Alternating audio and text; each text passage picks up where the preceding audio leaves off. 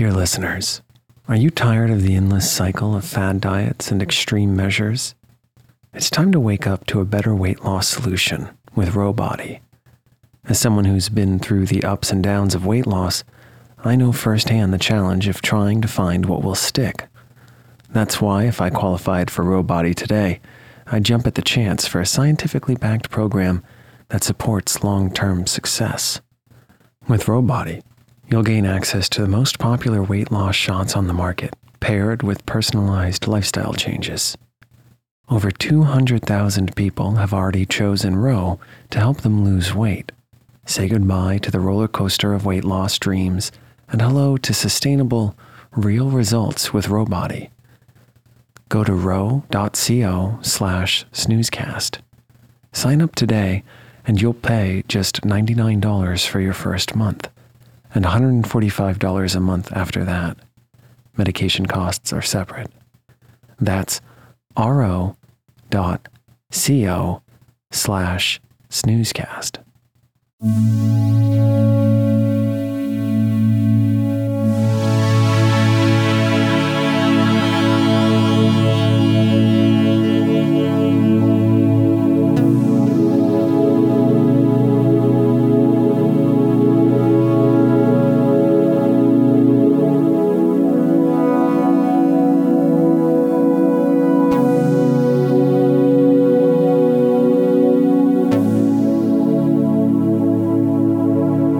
Welcome to Snoozecast, the podcast designed to help you fall asleep.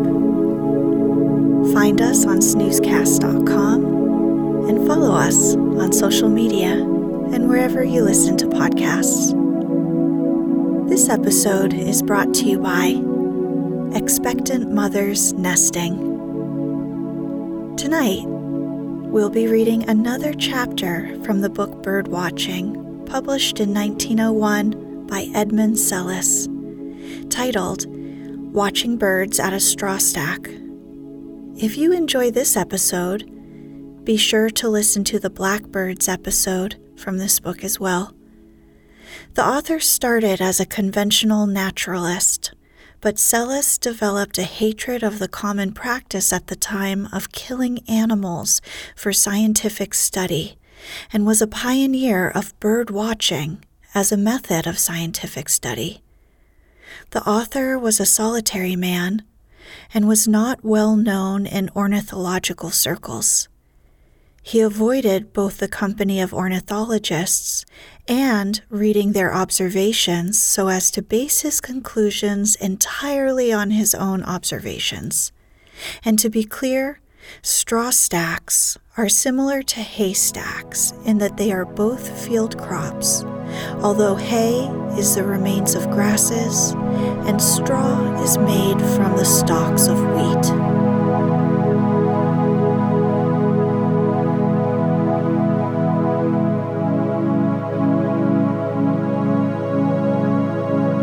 Let's get cozy. Close your eyes. Relax your body into the softness of your bed. Now, take a few deep breaths.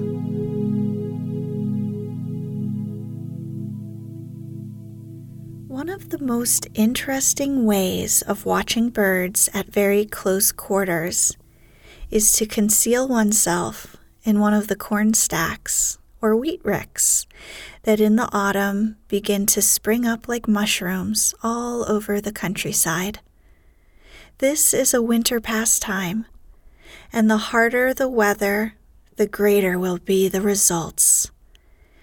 To have chaffinches, greenfinches, bramblings, tree sparrows, buntings, yellowhammers, blue tits, starlings, perhaps a blackbird or two, pheasants and partridges, all about one and quite near, one should choose a bitterly cold day with a biting wind driving the snowflakes before it, and the snow itself whitening the landscape, but not so deeply as to cover things beyond a bird's power of scratching.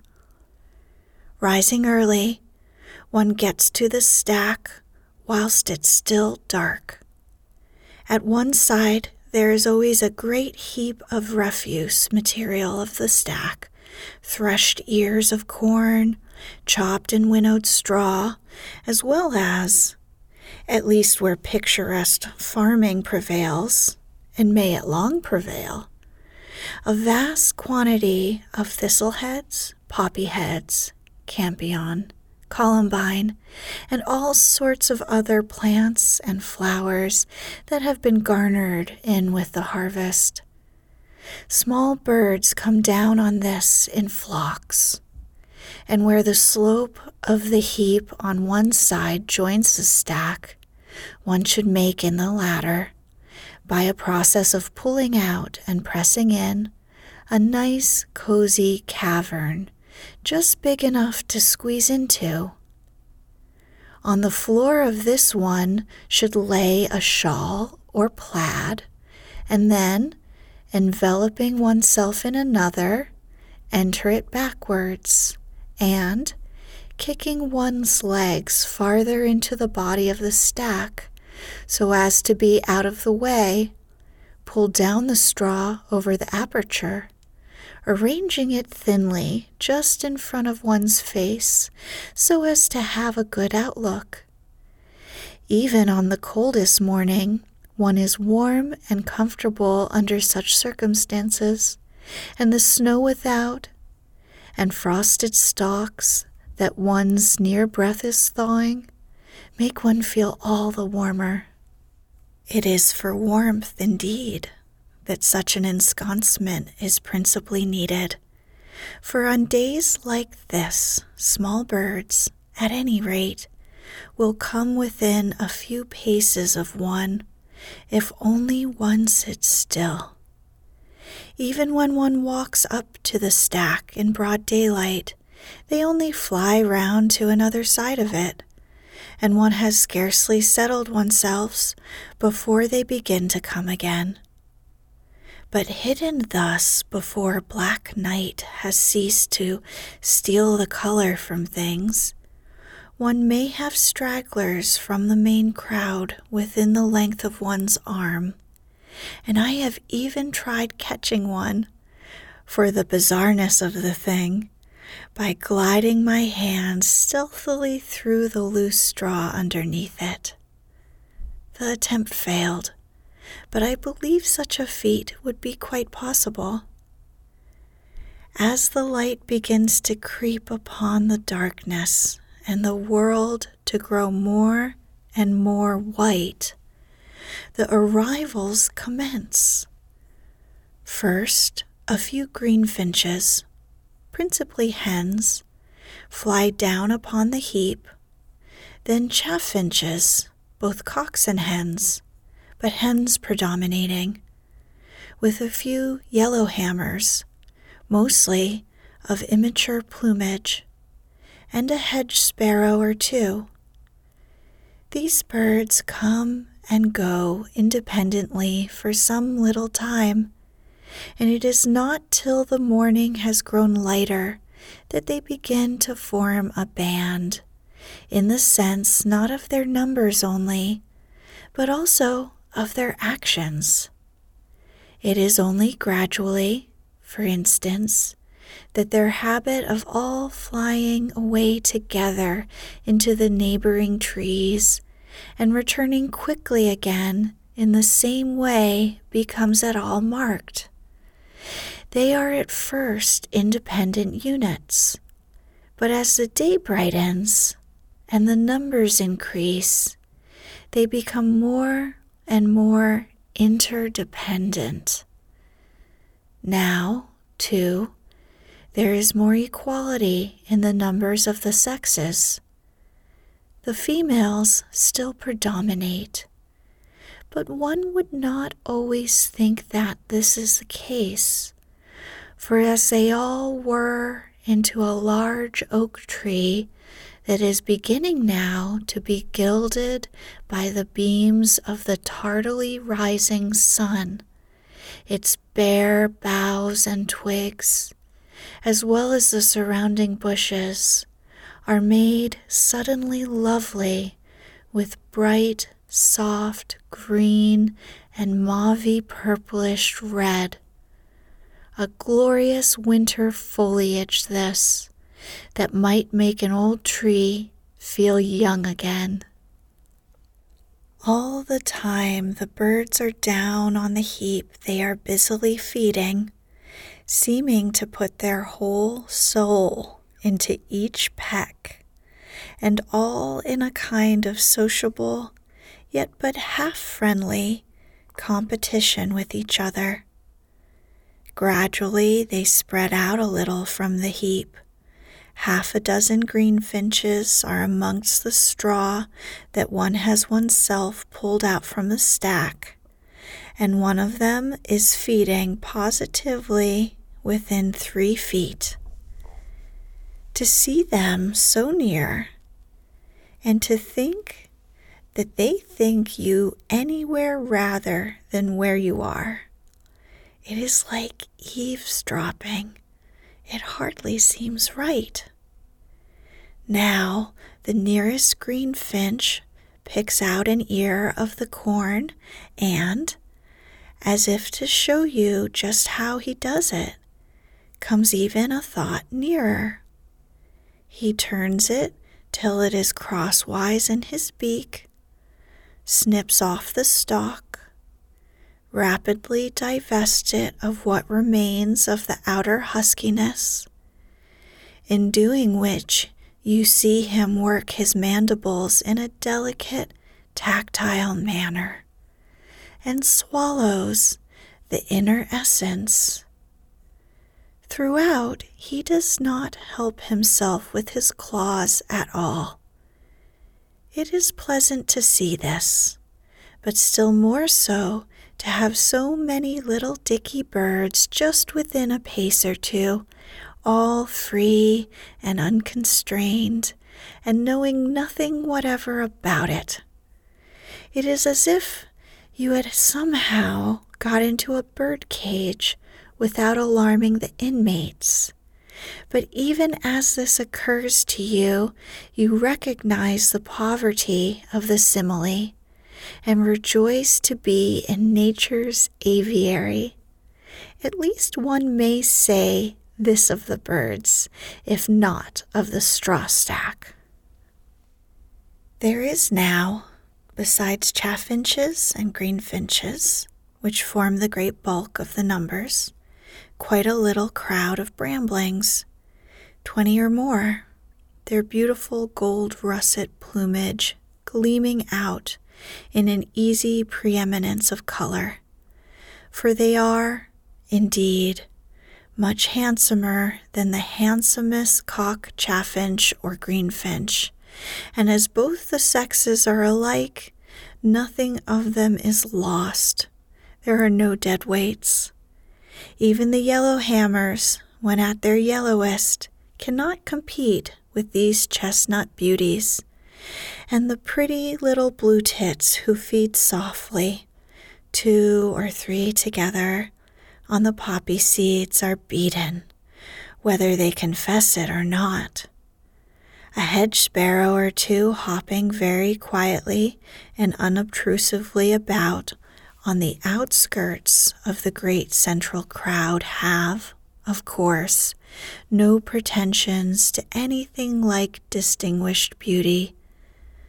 But there is one bird, one, unfortunately, not only as a species but individually, that may perhaps stand up in rivalry even with the brambling.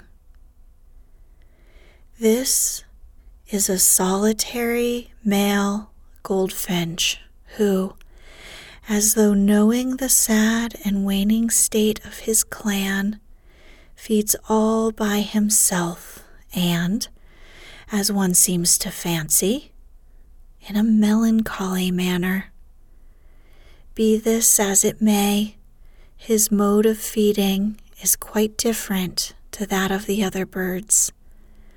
Whilst all, or nearly all, of these are pecking odds and ends from amongst the straw and draff of the heap, using their beaks only, and seeming to swallow something at each little peck, like chickens with grain. He makes successive little excursions to the stack itself, from which he extracts a blade of corn, a campion, or a thistlehead, and then, standing with the claws of both his feet grasping it, like a crow with a piece of carrion, picks it to pieces and devours it, or the seeds it contains, in a leisurely, almost a phlegmatic way. This is quite different from the greenfinch, which, as just seen in extracting the grain from an ear of corn, uses only its bill, standing the while in an ordinary upright attitude, and not pickaxing down upon it as it lies along the ground. Perhaps the goldfinch can do this too, but as this particular one did not on any morning employ a different method to that which I have described, it must, I should think, be the usual one.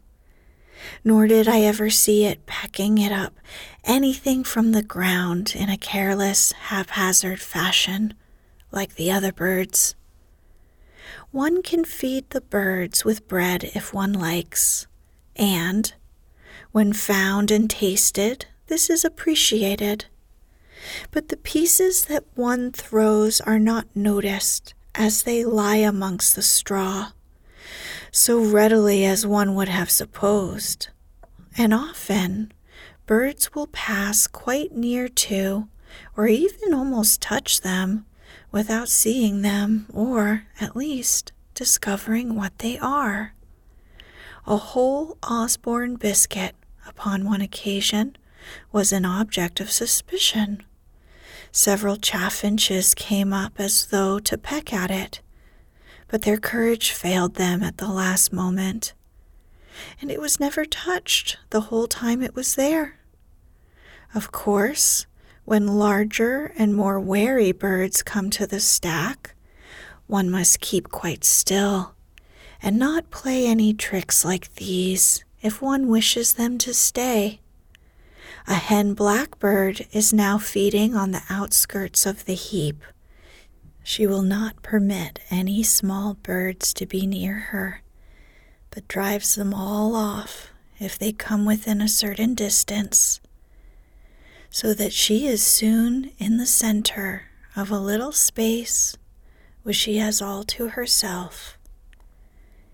Into this a starling flies down, and seems at first inclined to meet the blackbird on equal terms, for, of course, the two instantly recognize each other as rivals, and cross swords as by mutual desire. But even in the first encounter, the starling has to give way, and then beats a series of retreats before the other's sprightly little rushes, till at length, being left no peace, he has to fly away.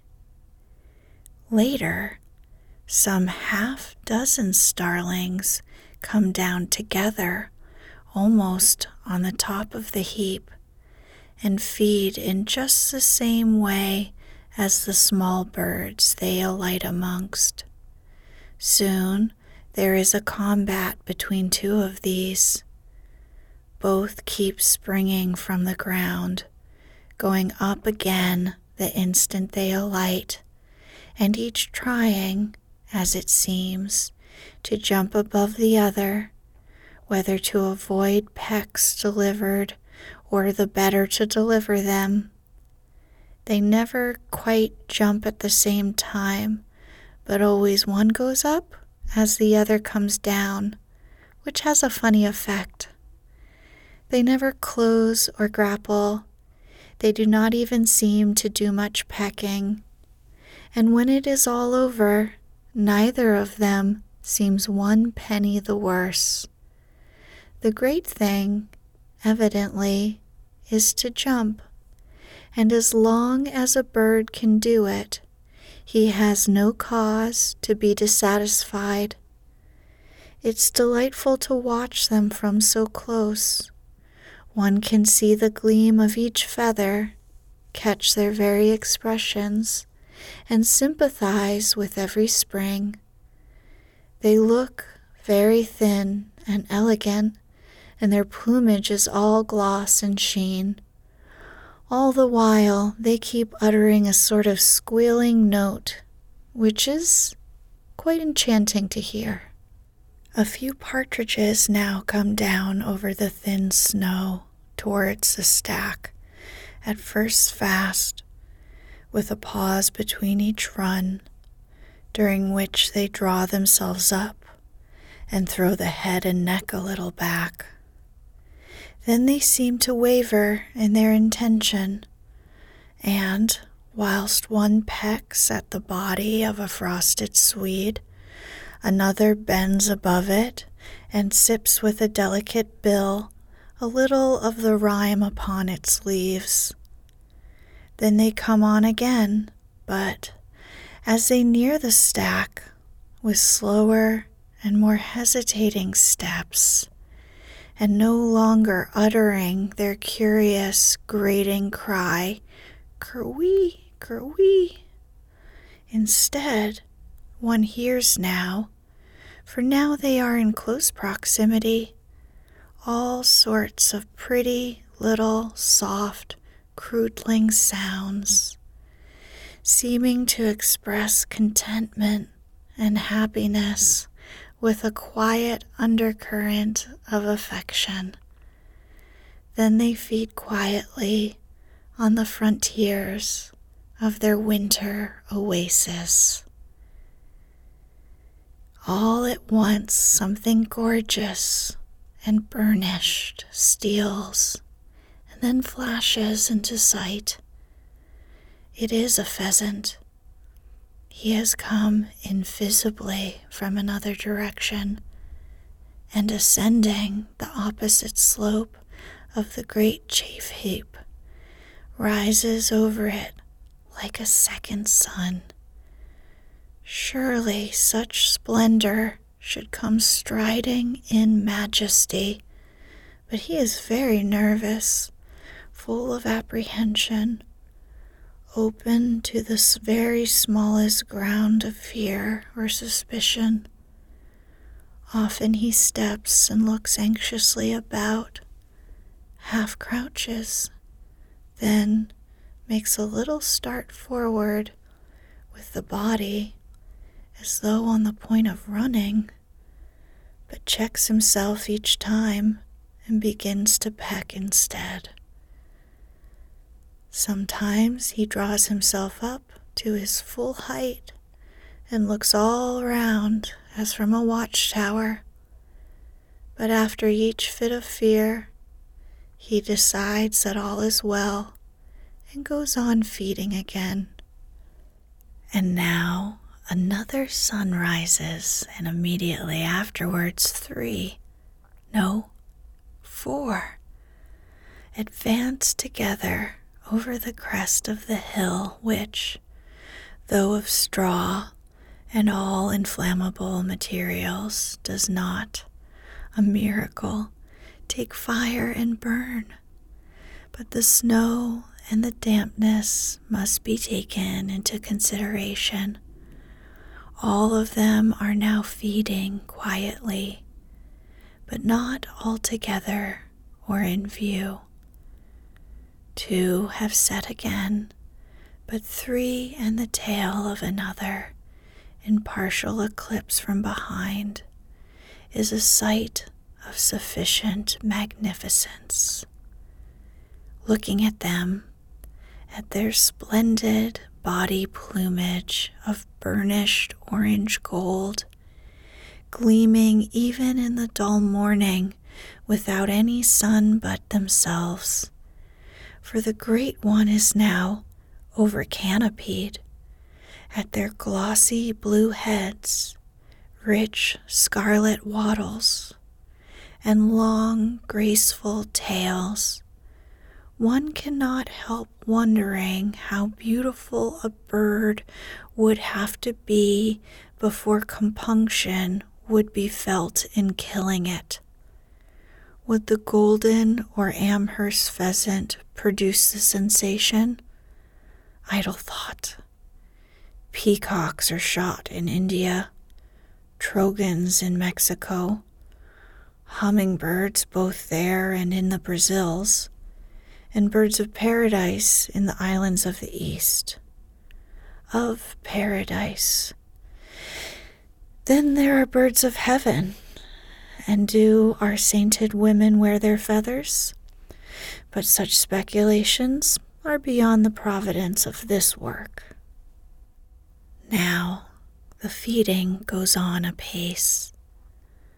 All the splendid birds keep scratching backwards in the chaff heaps, as do fowls, sending up clouds of it into the air. Like the partridges, too, they utter, from time to time, a variety of curious low notes, which, unless one were quite near, one would never hear, and once they make a quick little piping sound, all together, standing and lifting up their heads to do it, as though filled with mutual satisfaction and a friendly feeling. The low sounds are of a croontling or clucking character.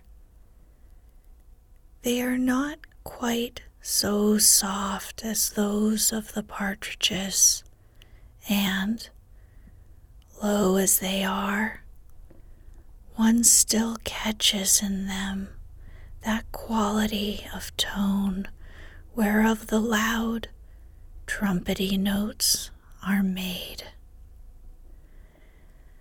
I have spoken of the extreme nervousness of the first pheasant. The later arrivals, just as would be the case with men, were not nearly so nervous, though all were wary and circumspect. But now it is most interesting to watch them and to remark how, in these cautious birds, timidity, or say, rather, a proper and most necessary prudence, is tempered with judgment and modified by individual character or temperament. They are capable of withstanding the first sudden impulse to flight and of subjecting it to reason and a more prolonged observation. Thus, when the small birds fly suddenly off in a cloud, as they do every few minutes, and with a great whir of wings, the pheasants all stop feeding, look about,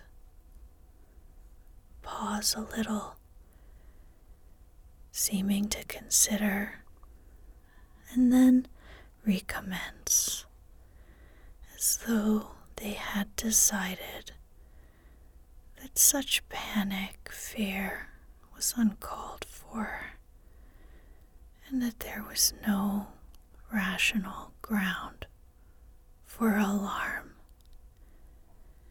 An hour or two later, 3 out of the 4 birds, for 2 have got gradually to the other side of the stack. See enough of me in the straw to make them suspicious.